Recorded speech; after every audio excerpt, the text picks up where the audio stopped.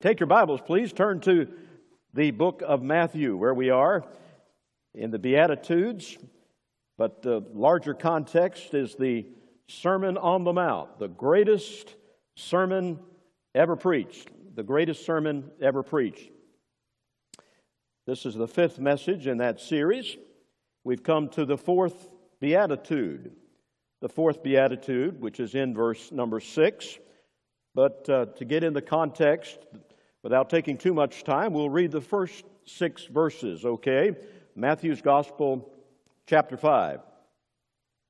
And seeing the multitude, he, that is Jesus, went up into a mountain, and when he was set or seated, his disciples came unto him. And he opened his mouth and taught them, saying, Blessed are the poor in spirit, for theirs is the kingdom of heaven. Blessed are they that mourn, for they shall be comforted. Blessed are the meek, for they shall inherit the earth. And the one we'll consider today in verse 6, Blessed are they which do hunger and thirst after righteousness, for they shall be filled. The greatest sermon ever preached begins with the greatest blessings ever pronounced, the Beatitudes. These are not a menu of options. These are essential virtues for every believer. The natural progression in the Beatitudes continues. There's an order here. There are logical steps to blessedness. The first 3 steps that we've already considered are somewhat negative in nature, you could say. They involve giving up, denying yourself, not doing certain things. But with this fourth Beatitude, the tone changes to something more positive. The first 3 are absolutely necessary for the fourth. Christ's righteousness in view here. Hungering and thirsting after righteousness comes only after we have, first of all, experienced poverty of spirit. We recognize our spiritual bankruptcy. Did you know that you have no righteousness in the righteousness column in your life? You have none whatsoever. You need the righteousness of Jesus. We'll say more about that. You and I are corrupt, and we must come to an end of our self-reliance. That's hard for us Americans to do. We pride ourselves in being self-made, our sturdy self-reliance. But whether we're Americans or whoever we are, we're going to have to come to the end of ourselves in order to be saved, just like that prodigal son in the hog pen. Blessed are they that mourn. Verse 4, that means we admit our guilt. We admit our spiritual bankruptcy. In sincere repentance, we turn from our own way, which is a sinful way, because all we like sheep have gone astray. We have turned everyone to our own way. We abandon all pretense. We are transparent before God because He sees us the way we are anyway. Blessed are the meek, verse 5.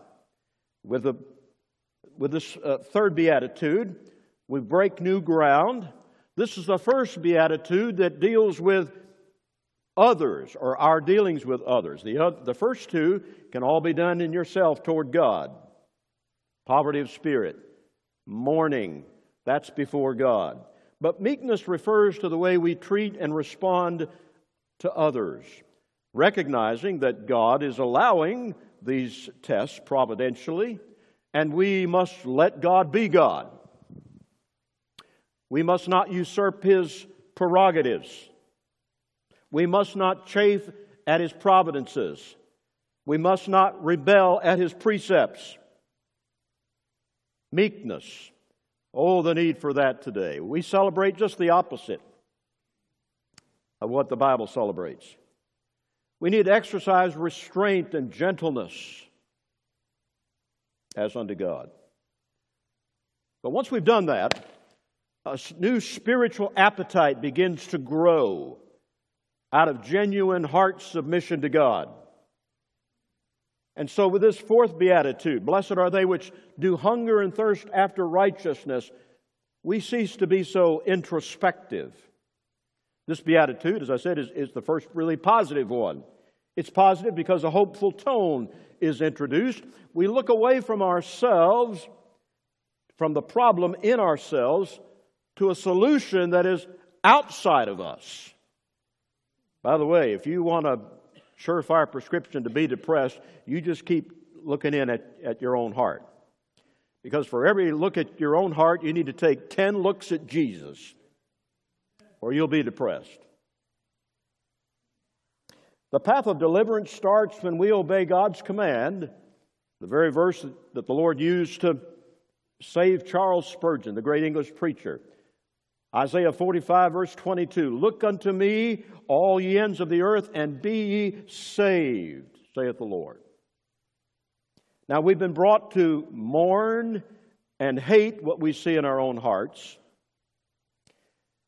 And when we come to that place, then we meet God's condition, requirement to look up for a solution. I think of the children of Israel at the waters of the Red Sea.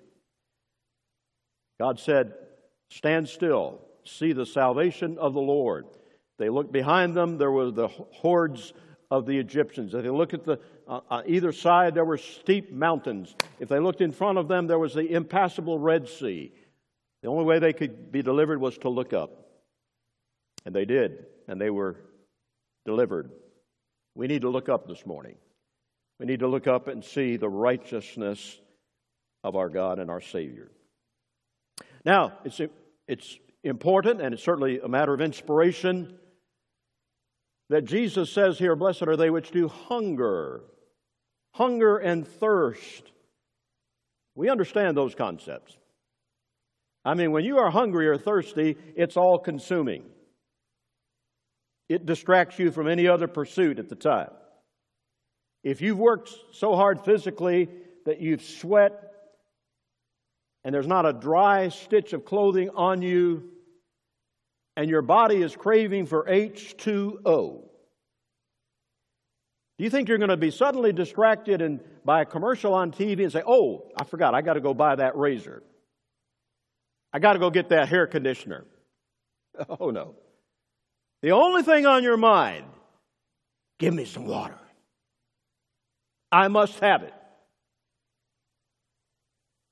No one has to remind you.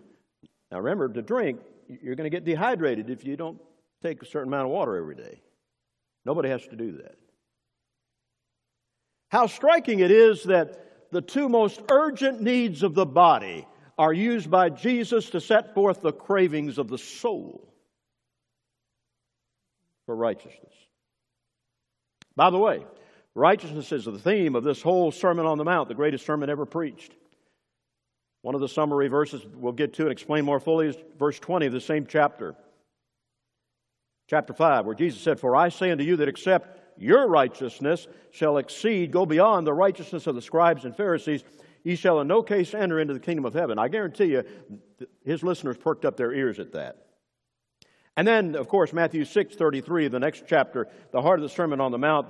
"But seek ye first the kingdom of God and His righteousness, and all these things shall be added unto you."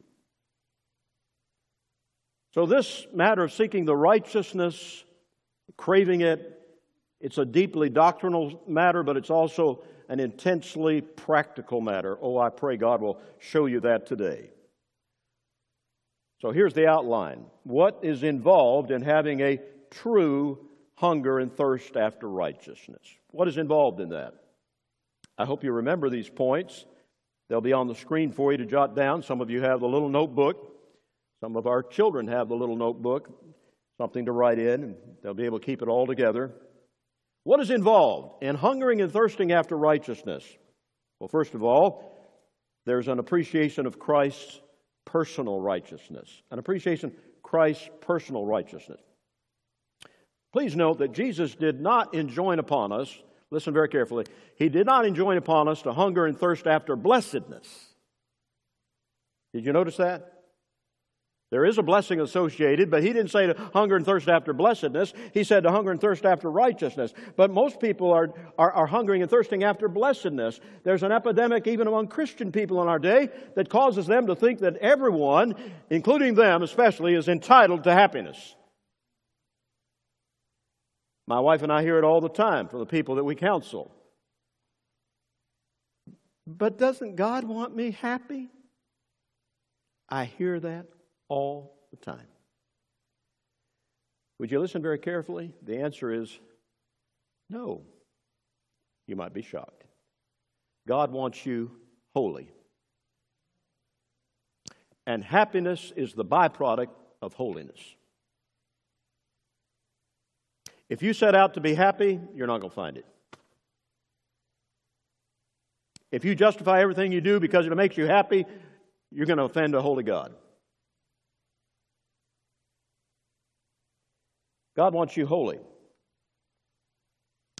And what was the standard for holiness in the Old Testament? What was the yardstick God used to measure? The law. The Ten Commandments. In the New Testament, we have a different standard. The standard is Jesus Christ Himself. Because He is, are you listening? The end of the law. The aim of the law. For what? For righteousness. Everyone that believeth. Romans 10 verse 4. Listen carefully. Jesus Christ was the only absolutely righteous man who ever lived. Only one. There were some great godly people, but they weren't perfect. All others proved to be sinners. So none of them can help us. Not His own mother Mary. Not Mohammed, certainly not Mohammed. Not Malcolm X. Not the current Pope or any of the previous popes. Not the Dalai Lama. If any of us have any hope at all of becoming righteous, are you listening? We're going to have to get it from Jesus, the only perfectly righteous one who ever lived. And that ought to be your chief concern today. Not to be happy, but to be holy. And when we talk about this righteousness, we're not just talking about some general kind of morality among nations. Some people have this fuzzy idea about that. Yes, it is true, and we often hear it said by conservative Christians at election time, quoting Proverbs 14, verse 34, righteousness exalteth a nation, but sin is a reproach to any people. That's a wonderful, inspired statement. But that righteousness there is not just some universally accepted code of ethics, maybe that was codified in Geneva sometime in the past.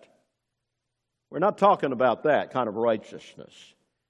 In fact, sadly enough, great statesmen down through the history of the world and civilization, in many cases, have had a keen sense of fair play. There have been great statesmen that we look back to and thank God for. They've been consistent. They've been honest. They've been transparent in their dealings. They've been faithful to the treaties and contracts they led their countries into. But we don't like to say it, but let's face it, many of those same people were unfaithful to their spouses. They were disloyal to their marriage vows. Personal righteousness goes far deeper than just an accepted code of morality.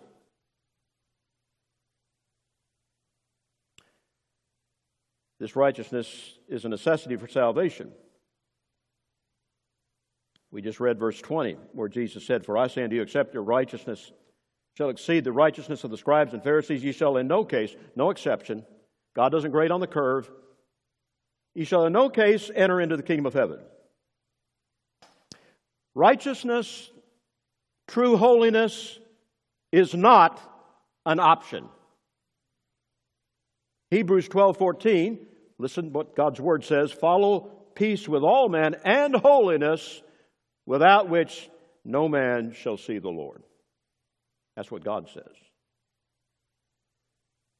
And so Jesus compares true holiness with the righteousness of the scribes and Pharisees. They had it all wrong, the Pharisees, when it came to holiness. To them, righteousness and holiness was just a matter of conformity to a set of external rules. And the Jews had about 613 of them. And the Pharisees, as they did them, just kind of ticked one off at a time. And they felt pretty good about themselves when they got through. But they performed all 613 of them out of pride, to be seen of men, And oh, how Jesus angered them when he exposed their deficiency and their hypocrisy. He said, on the outside you look like a nice painted wall, but on the inside you're full of dead men's bones. True righteousness is found only in a personal relationship of faith in the Lord Jesus Christ and in submission to His lordship. You know, you can't be saved by trying to be good.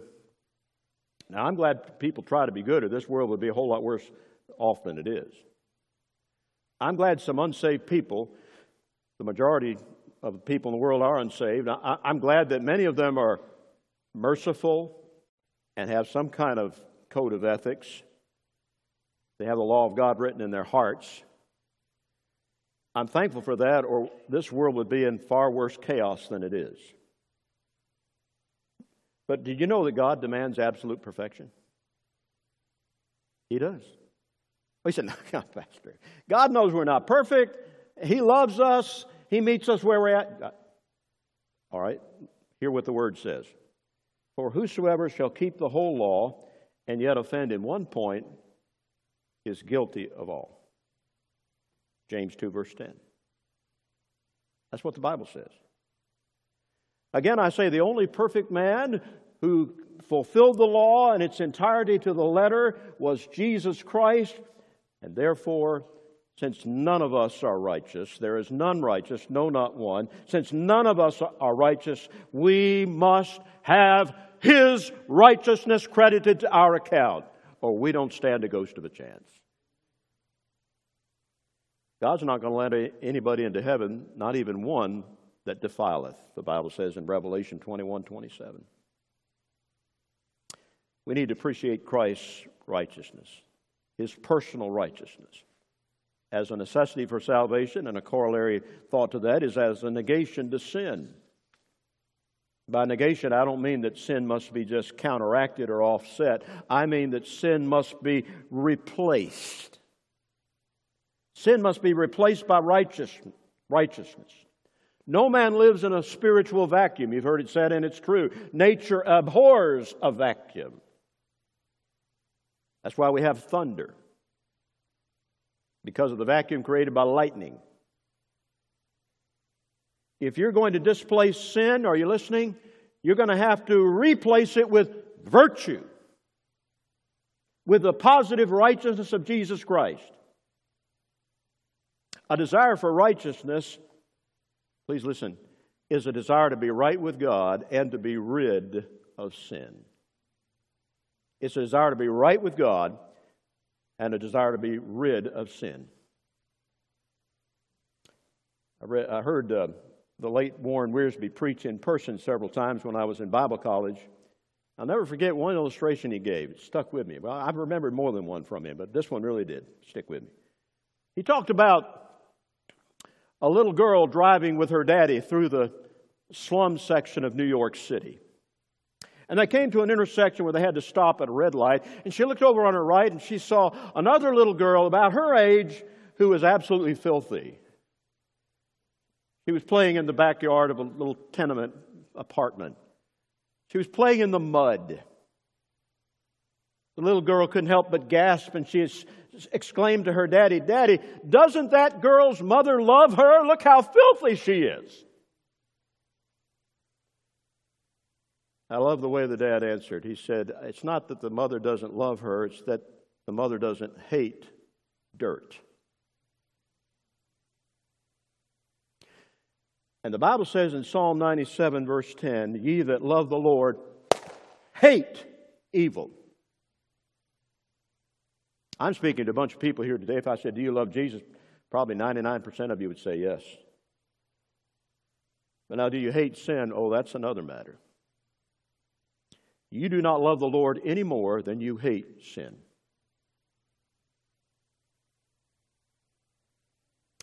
The late, great British pastor was right on when he said that he knew of no better test of one's Christian profession than this, what we're considering today. Do you hunger and thirst after righteousness? If you cannot answer that question positively and honestly, then you better examine your foundations. We need to appreciate Christ's personal righteousness, thirdly, as an end in itself.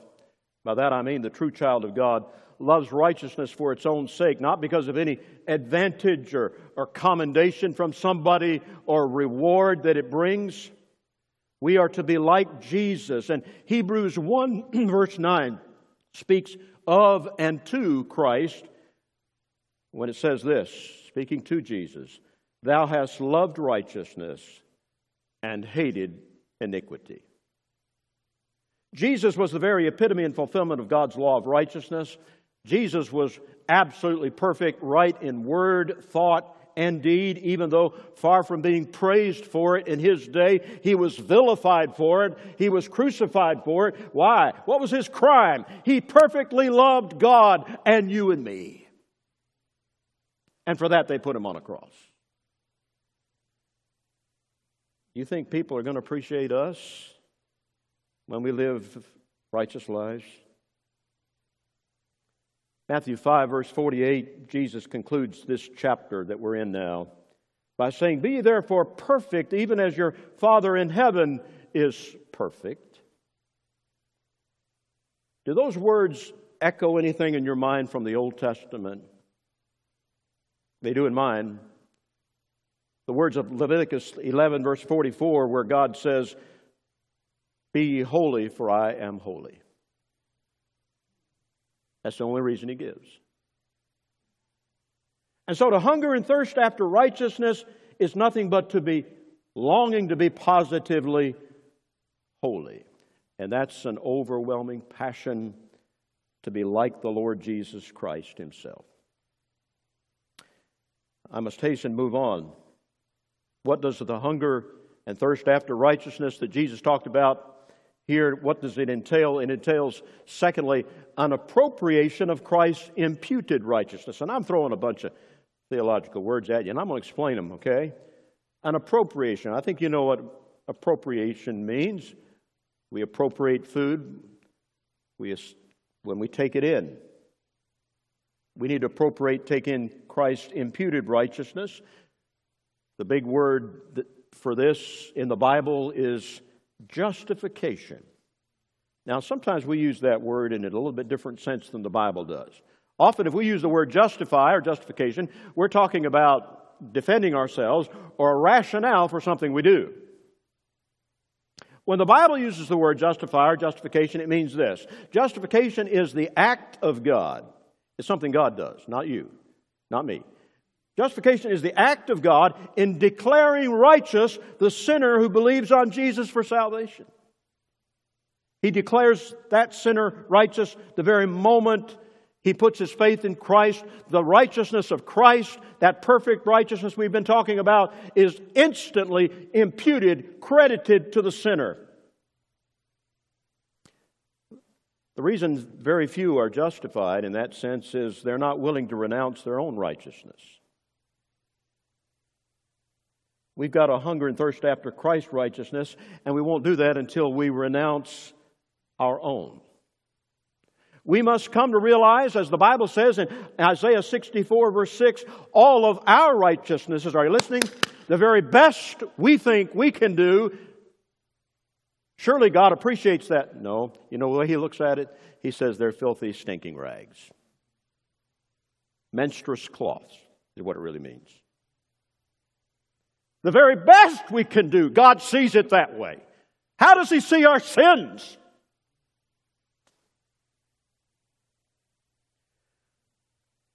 But we are prone to protest. Oh, but I served as a pink lady at the hospital. Good for you. I appreciate the pink ladies at the hospital. I've been blessed by the pink ladies at the hospital. But you can be a pink lady at the hospital and not submit to the righteousness of Jesus Christ. In fact, you can use that to bypass the whole issue of His righteousness. Oh, you say, but I'm not picking on the ladies, so let's turn it a little bit. Maybe you're a man, you say, but I built a Habitat for Humanity house for a paraplegic. Oh, I'm so glad you did. I appreciate people do that. I've been blessed by a house that many of you men built down in the Cayman Islands. But you can do that and not submit to the righteousness of Jesus Christ. Oh, I donated generously to refurbish Lady Liberty. Some of you are old enough to remember that, where they were raising money for sprucing up the Statue of Liberty. You can do that and still not submit yourself to the author of liberty.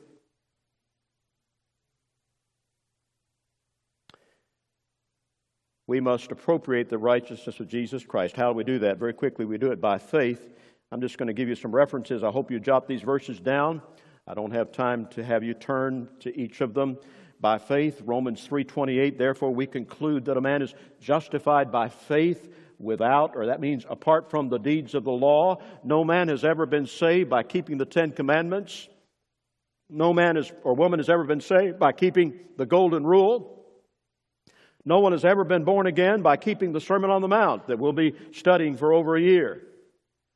As good and needful as those things are, they are still works. And the Bible says, by the deeds of the law, there shall no flesh be justified. No flesh be declared righteous. Romans 3:20. We receive the gift of Christ's righteousness, which we so desperately need, only by faith. It is a faith that comes from the heart. For with the heart man believeth unto righteousness, and with the mouth confession is made unto salvation.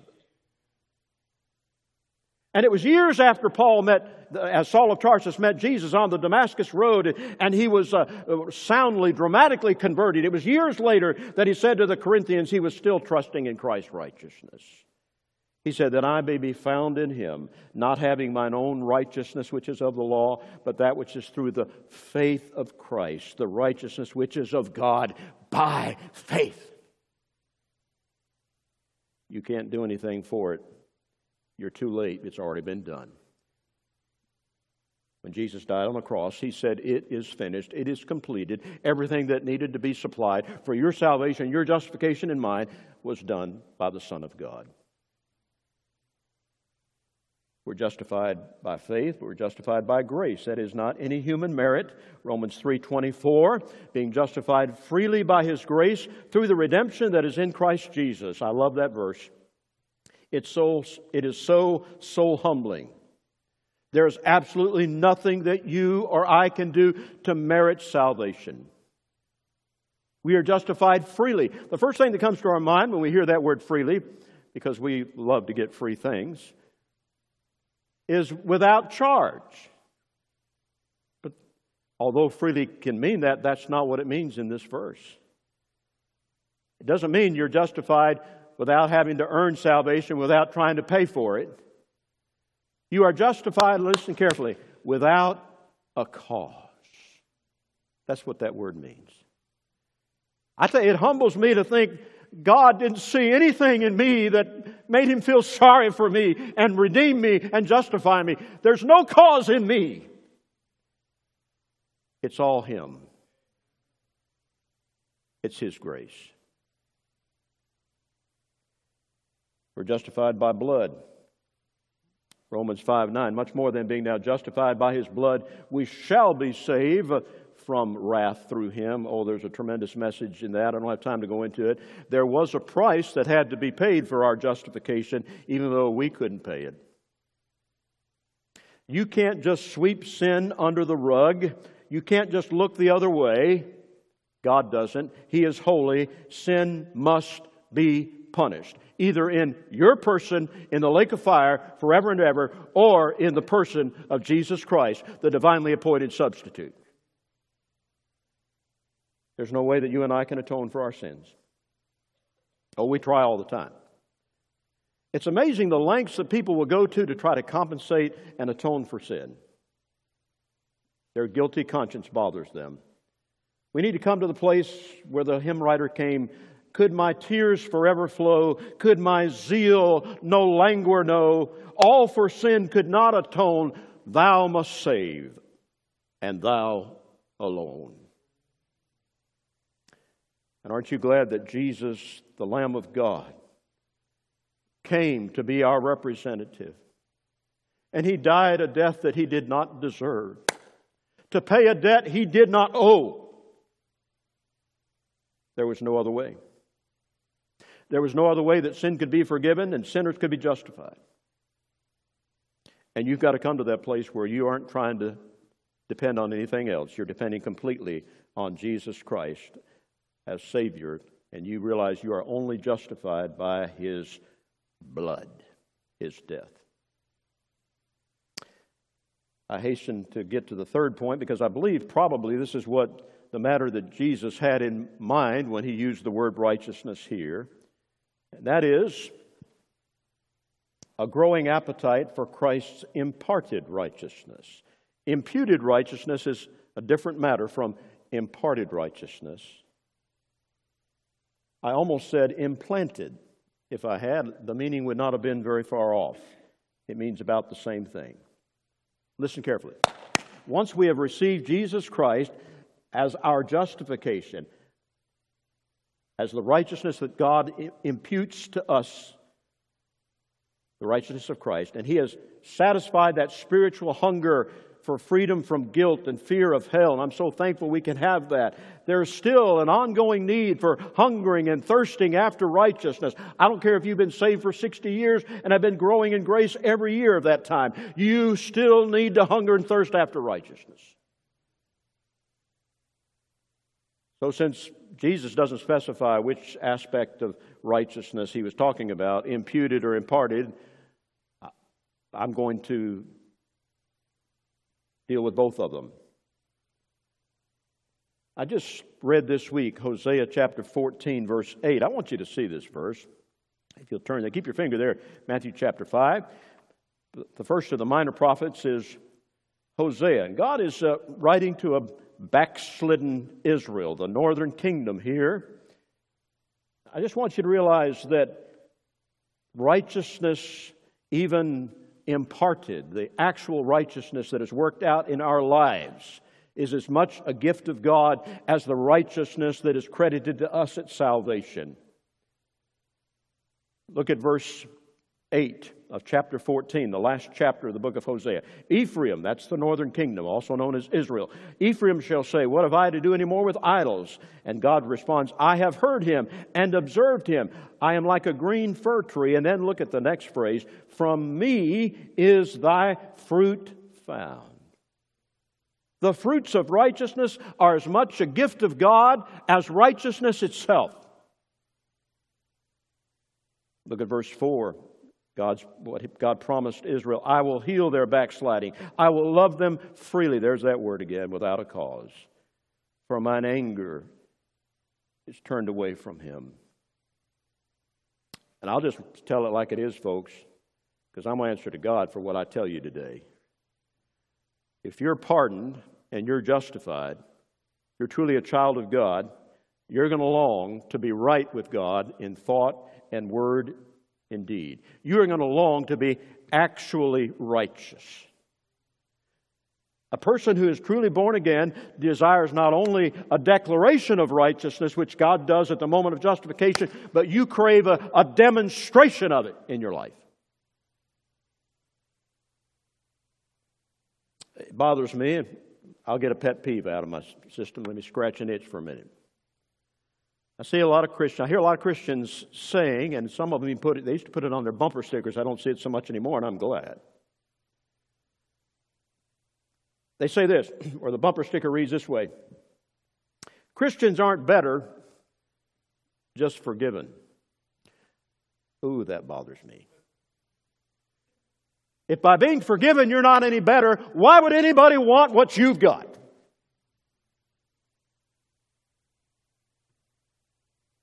If the righteousness imputed to you doesn't become imparted to you, what kind of righteousness is that? We need a spiritual taste for divine things. Have your taste buds changed over the years? Mine have. I tell you, I guess this is a confession, but for a long time, I couldn't eat turnip greens. I came down south, and if I wanted to be accepted in certain circles, I had to eat turnip greens. Never forget Bob D'Angelo coming down, and we took him out to Big Ed's. They only had the downtown location, and somebody ordered him. I think it was Alex Gupton ordered him turnip greens, and he tried to hide the dish under the table, but it didn't work. I didn't like turnip greens originally, but I love them now, if it's fixed right. Spinach, same way. My mom was a northerner, and so she, at Thanksgiving time, would make regular bread, dressing, stuffing for the turkey. I came down south, and you don't do that. It's got to be cornbread dressing. And so now I love cornbread dressing. The reason I say that is a man who is spiritually alive is going to have a spiritual taste. He's going to have a relish for the things of God. Some would call this a sense of the heart. I must be quick here. We've got some other things to do. Let's just please jot down these references. I hope you'll look them up later. He's going to have a relish. He's going to have a taste for God himself, like David said in Psalm 27, verse 4. One thing, he didn't say 20 things. He said, one thing have I desired of the Lord, that will I seek after, that I may dwell in the house of the Lord all the days of my life. Why, David? Why do you want to do that? Here it is. To behold the beauty of the Lord and to inquire in his temple. God's character is intrinsically beautiful to the Christian. When the prodigal son was hungry, we talked about the prodigal in the last series of messages on the parables of Jesus. When the prodigal son was hungry, he went to feed in the hog pen on the husks. But when he was starving, he went back to his father. Are you starving yet?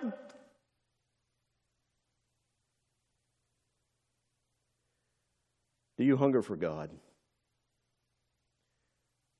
Do you hunger for his word? 1 Peter 2, 2 and 3, as newborn babes, the child we'll dedicate today is not a newborn. Usually it's a newborn when we dedicate one. As newborn babes desire the sincere, the unadulterated, the pure milk of the Word, that you may grow thereby, if so be that you have tasted that the Lord is gracious. I'm telling you, folks, if you've been regenerated by the Holy Spirit, by the Word of God, you're going to have a taste for it. You'll love it because it's pure. It'll be your lifeline. You'll delight in it. It will be your treasure. It will be your love letter from your heavenly spouse. David said in Psalm 119, 103, how sweet are thy words unto my taste, yea, sweeter than honey to my mouth. You know how much I love honey. I wasn't getting enough of it from the membership, so I had to create my own beehives. I'm just kidding. No, y'all were keeping me in honey and maple syrup, and I appreciate it. But honey's sweet to the taste. I have to have it every day. I love it. Do we have a relish for the Word like many of us do for honey? We need to have a hunger for other believers.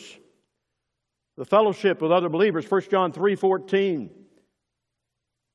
We know that we have passed from death unto life, John said, because we love the brethren. And I think we need to include the sisters in that too, don't you? Now, we need to love everybody. We need to love the world for whom Jesus died, most of whom have not been brought into the fold yet. Yes, Jesus loved the rich young ruler, even though he didn't believe on him. He went away sorrowful. But there's a special love that we need to have for the children of God. I hope you don't love to hang out with the devil's crowd. I hope you don't find them cool and funny and clever and witty and entertaining instead of being vexed, as Lot was with the filthy conversation of the wicked. And it's getting filthier every day, folks. When you have a choice, who do you want to hang out with? God's children?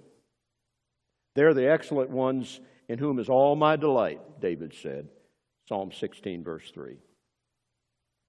If you really feel that way, this place would be packed out if all of our people that claim to be a member of Friendship Baptist Church felt that way. You just couldn't wait to get to church to fellowship with God's people. You just shrug off the filth and the unfitness, the dirtiness you feel from rubbing shoulders with the world all week long.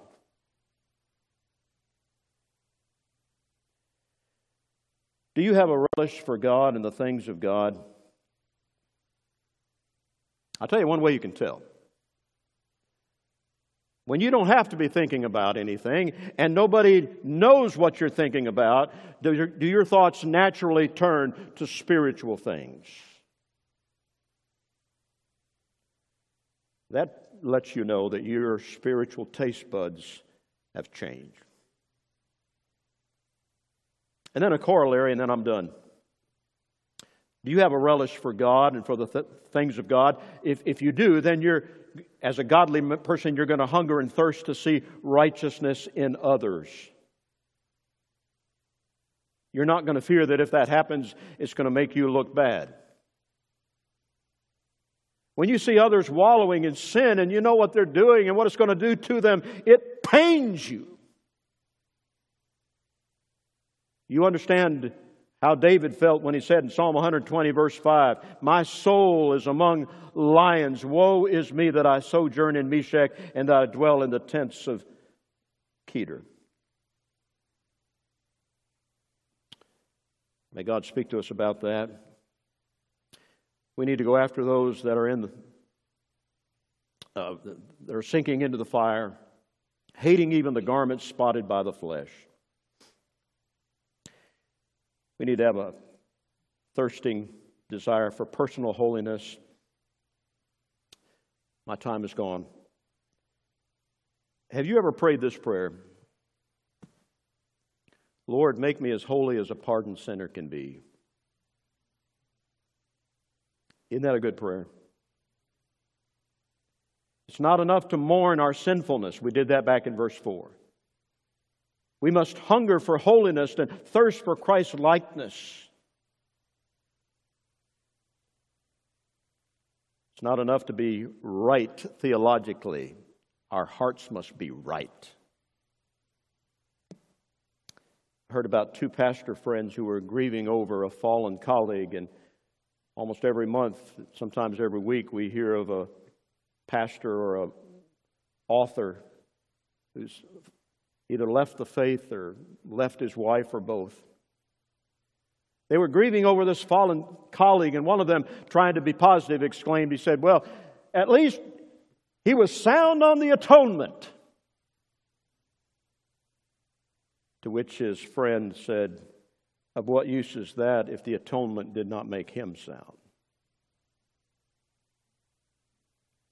Paul said to Timothy in 1 Timothy 4, verse 16, "Take heed unto thyself and to the doctrine." And I'm speaking to myself this morning, the thumb's pointing back here.